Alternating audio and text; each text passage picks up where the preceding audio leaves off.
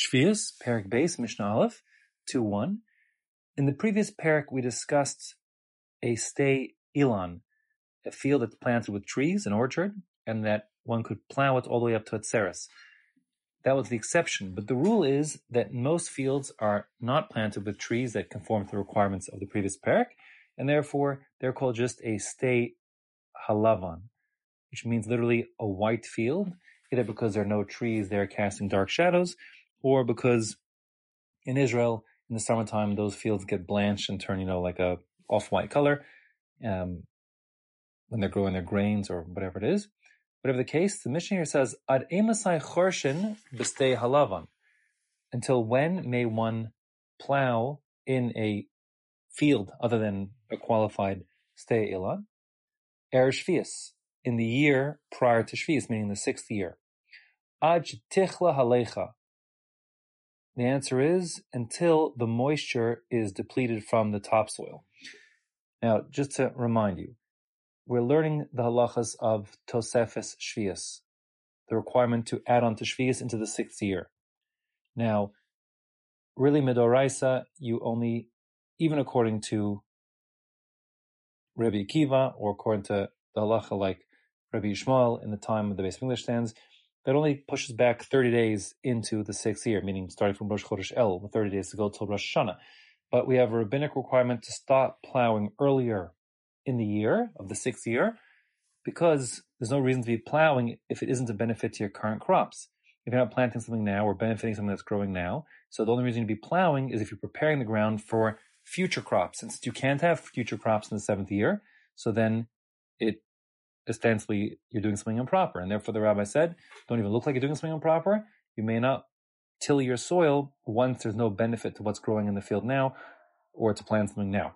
So that being the case, the Mishnah says, at least the Tanna Kama says, as long as there's moisture in the ground and the ground is soft, you could still till it because you could plant something there.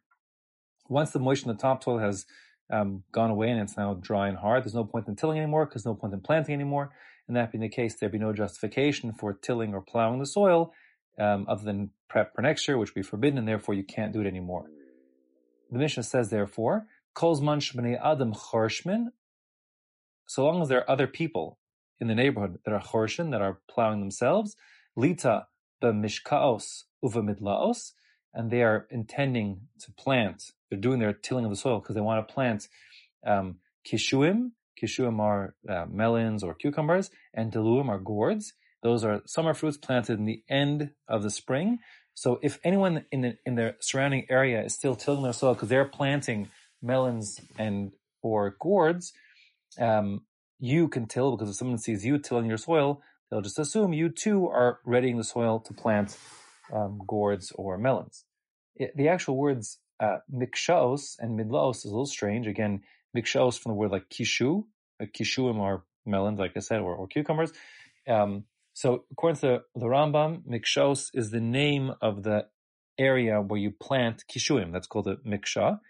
And same with the midlaos, it's a place that diluim, gourds, are planted.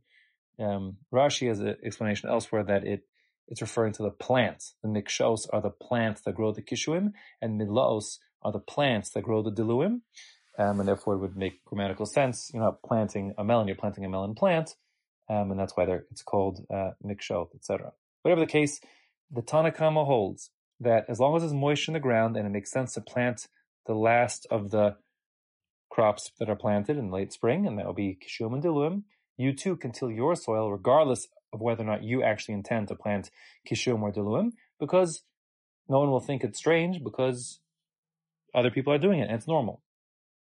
Reb Shimon objects this. Reb Shimon says, if you set the halach up this way, nesata Torah's kol echad ve'echad biyado, you've given everyone the authority to arbitrate Torah for themselves. You've made like ki'ilu as if it were many different Torahs. Everyone is sort of subject to their own interpretation when they think it's appropriate to stop, based on what they see is going on around them, and they ascertain it and such. That is unacceptable. We don't want that kind of subjectivity in Torah interpretation. We want halacha to follow a uniform standard so that things don't fall apart in society, etc. And that being the case, Ella rather, says Rabbi Shimon, b'stei halavan, in all of the fields other than those that qualify as a stay ilan, the halach is ad ha-pesach, you can till the soil until Pesach, and with stay ilan, if it's qualified stay ilan in orchard, then ad ha-tzeres, and you have 7 more weeks until Shavuos, and that's that. In case you're wondering, when it came to, just reminding you, when it came to tilling the soil in an orchard, a stay ilan, so there we said that since you're not planting new things, it's an existing tree that's there, and its roots go deep into the ground, and when you till the topsoil, you're actually stopping the evaporation from happening through the capillary, through the little holes, if you will, or pathways in the top of the ground that would allow moisture to get out. So tilling the soil actually locks the moisture in, and therefore is beneficial for the fruits on the trees. And since the moisture in the topsoil might be evaporated by Pesach, but when you go deeper in, it's still locked, it's present deeper in underground for longer, the window of opportunity to till the soil, because it benefits the existing trees and fruit on the trees, goes till Atzeres. In any case, halacha l'maisa, I'll remind you one more time before we move on over here.